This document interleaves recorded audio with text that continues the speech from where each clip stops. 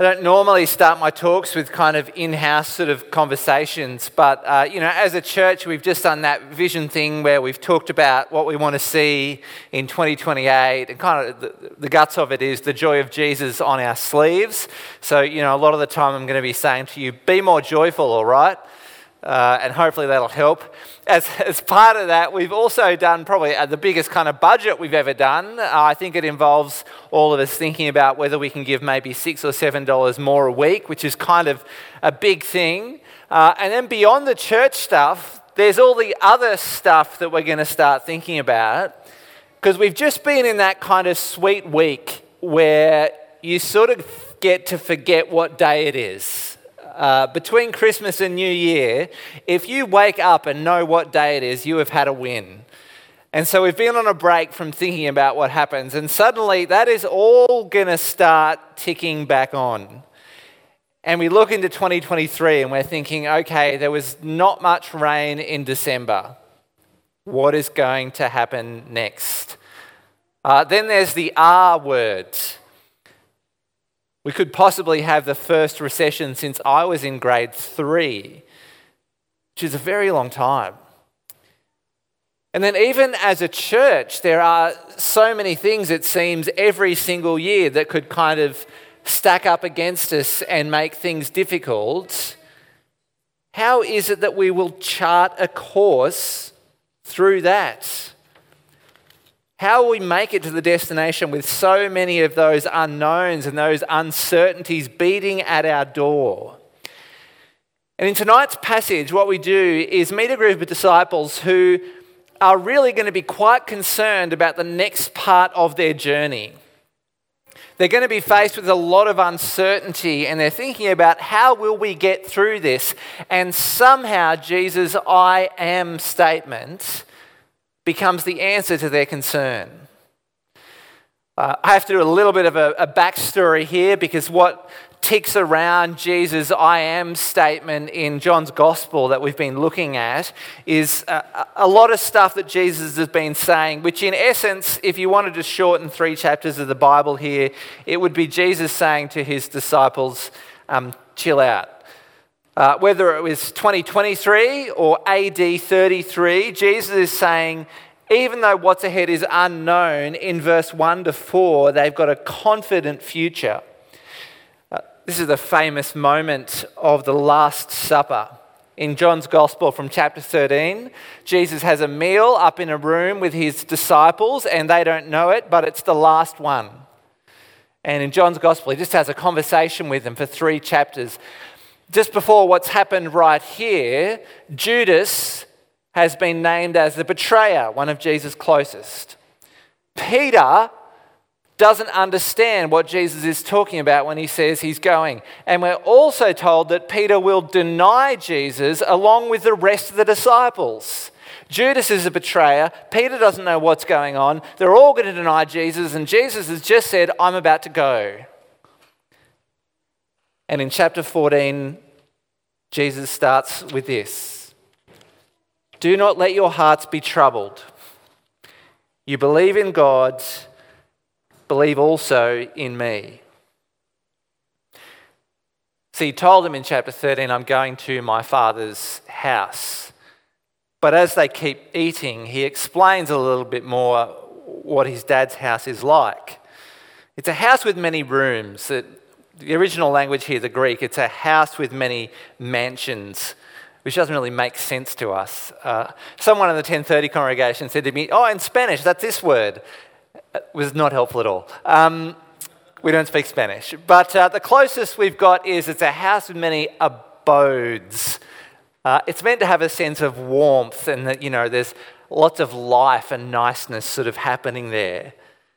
He says in verse 2, my Father's house has many rooms, many abodes. If it weren't so, would I have told you that I'm going there to prepare a place for you? I am going. I'm getting a room ready. And it wouldn't make any sense to prepare such a beautiful abode unless he was planning on coming back to get them. And in verse 3, he says, if I go and prepare a place for you, I will come back and take you to be with me, that you also may be where I am. They're sitting there eating what will be their last meal with Jesus. He will be dead in 24 hours from now. Jesus tells them he's going. And he says whatever they walk through in the meantime, they have a confident and beautiful future ahead of them. That's the promise for believers in Jesus, isn't it? A confident and beautiful home to go to. You know, I reckon when we think about the future, my experience is people fit into one of two kind of categories. There's the people for whom everything is really positive, it's going to work out, and the people where everything is really negative, or generally negative. You know those people who are really positive? It's all sunshine and rainbows and kind of, it'll be all right, don't worry about it, she'll be right, and they say that and they believe it. I'm not one of those people. Then there are other people who, given on the balance of things, you just sort of think things are going to go wrong. If it sort of can break, it will probably break in some way. People think like that, and I'm probably one of them. Planes will crash, the drought will win, the church will die, so will our dog. Frankly, we'll be lucky to get out of here without the roof falling down. But those approaches of being completely positive and completely negative, there's a sense here where Jesus says, actually, neither of those is quite right for the Christian person. Neither of those is quite right. Because Judas would betray Jesus. They would deny him. He would be crucified. And even though he'd be resurrected, they would be persecuted.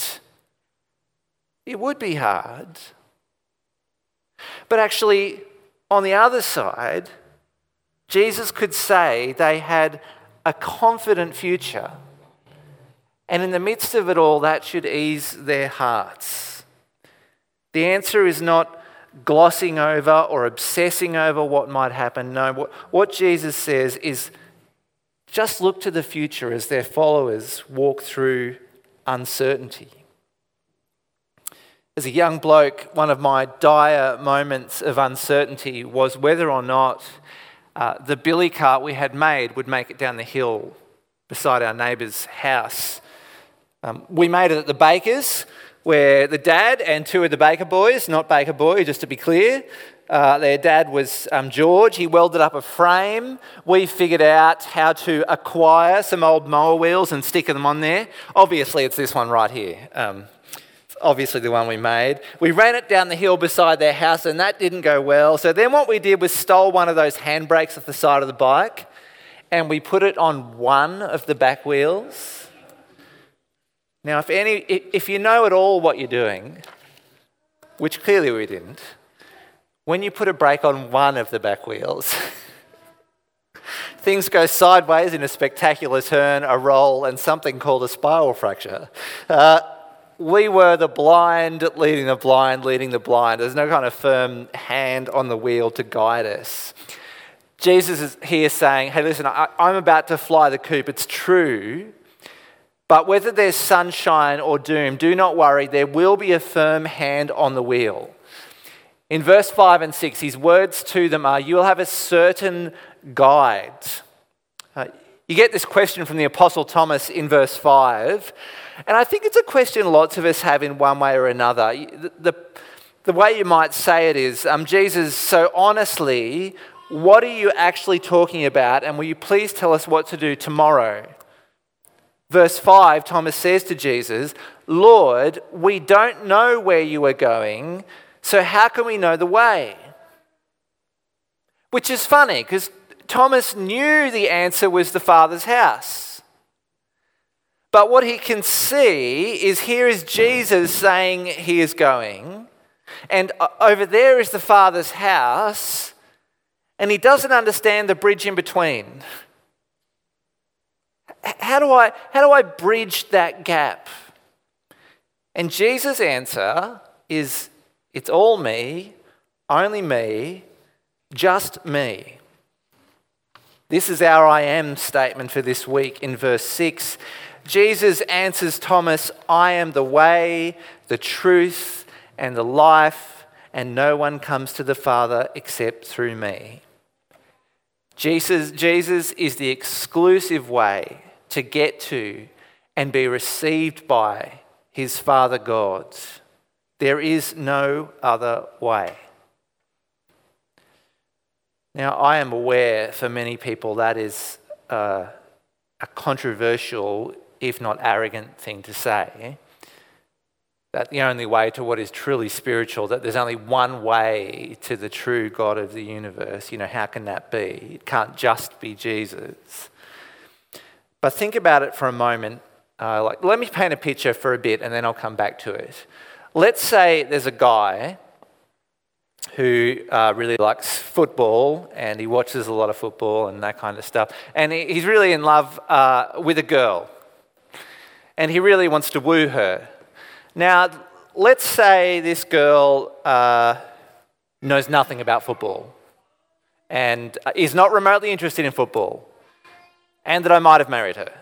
And this guy over here says, no. The way I'm going to love you is we are going to watch football, I'm going to get you football magazines, we're going to have football jerseys, and if you're lucky, I'll get you the football cards with gum. That is the way I'm going to love you.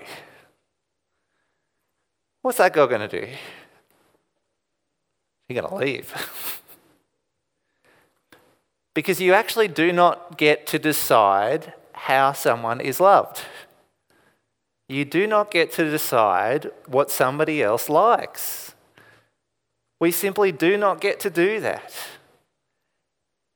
And Jesus is saying that here.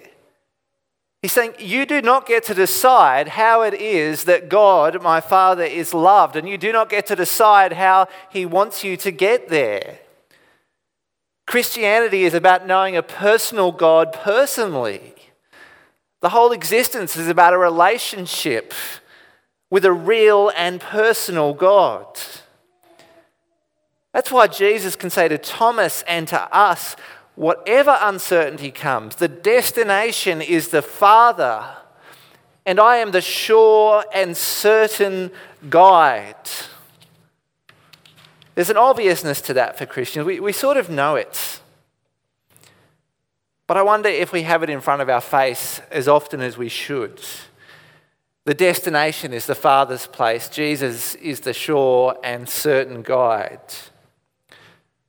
I should know what to do given the option to take a shortcut on my taxes or to skip the GST and just pay directly. I should know to be honest and lose some money and trust Jesus that whatever happens, he's going to be my sure and certain guide.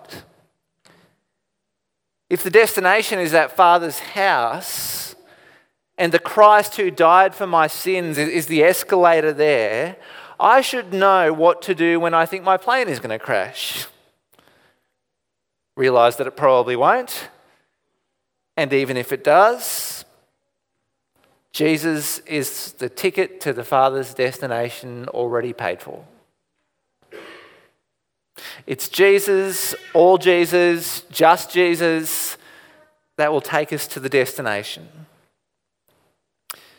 As we built our billy cart in the early 90s, the destination was a combination of awesomeness and survival without a lot of paralysis.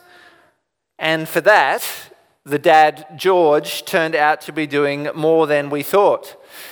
George was a fisherman, very handy. I mentioned before that he had welded up the billy cart frame, but after a while, what we had realised was that later on at night, he was fixing it. He was the reason that the wheels were actually still on there. It was him who took off the one-sided brake and put on, you can put a brake on two wheels. He did that.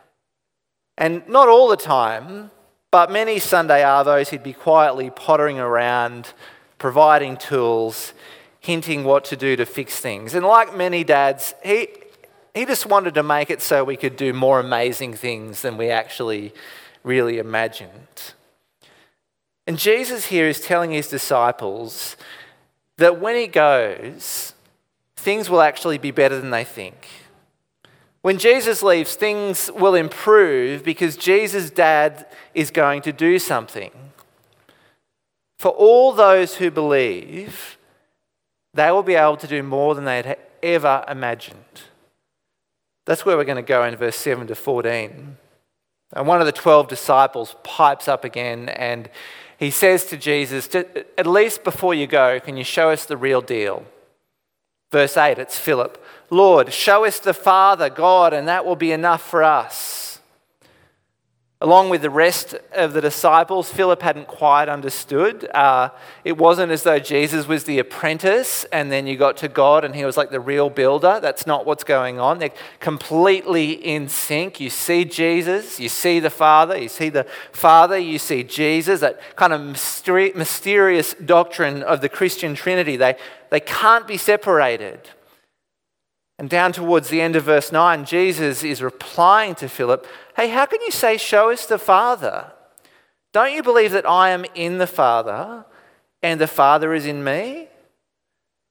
And then the kind of craziest of things. Jesus says they'll be better off when he goes. Jesus' death and resurrection is going to be the way to do something more amazing. And this time he talks not just to the group of now 11 eating with him. He says for everyone who believes, everyone who will one day call themselves Christians in verse 12. Very truly I tell you, whoever believes in me will do the works I have been doing, and they will do even greater things than these because I am going to the Father. It's a big statement because only a few chapters ago he's raised Lazarus from the dead. He's also walked on water. He's turned a couple of fish and a bit of bread into enough to feed 5,000. Has anybody here brought someone back to life? Good, okay, there's normally one doctor here, which made that a little dicey. Walked on water. I'll take barefoot skiing. Yep, got a couple of those. What does he mean when he says, you will do even greater things than I have done? Even greater things than these. See, the whole mission for Jesus was to show people his Father and the way to his Father. All those miracles he did, they were only ever meant to point to what was the real great work, the astounding great thing. That people's sins could be forgiven. That people could live in that warm abode and know the truth of the Father. And that could only happen after the cross. After our sins had been paid for. After Jesus conquered death. After the God of his universe made his home in believers by the Spirit. And with the Father watching on and the Son cheering on and the Spirit powering on, billions of people on earth have taken up the path to a room in God's house. Astoundingly greater things. And Jesus says to his disciples, you ask for anything that will make my name bigger. You ask for anything that will let people know the path to the Father is me. You ask for anything like that. And that is a thing I will delight to give you. It is Jesus who leads us to the unbeatable home of the Father, of heaven and earth.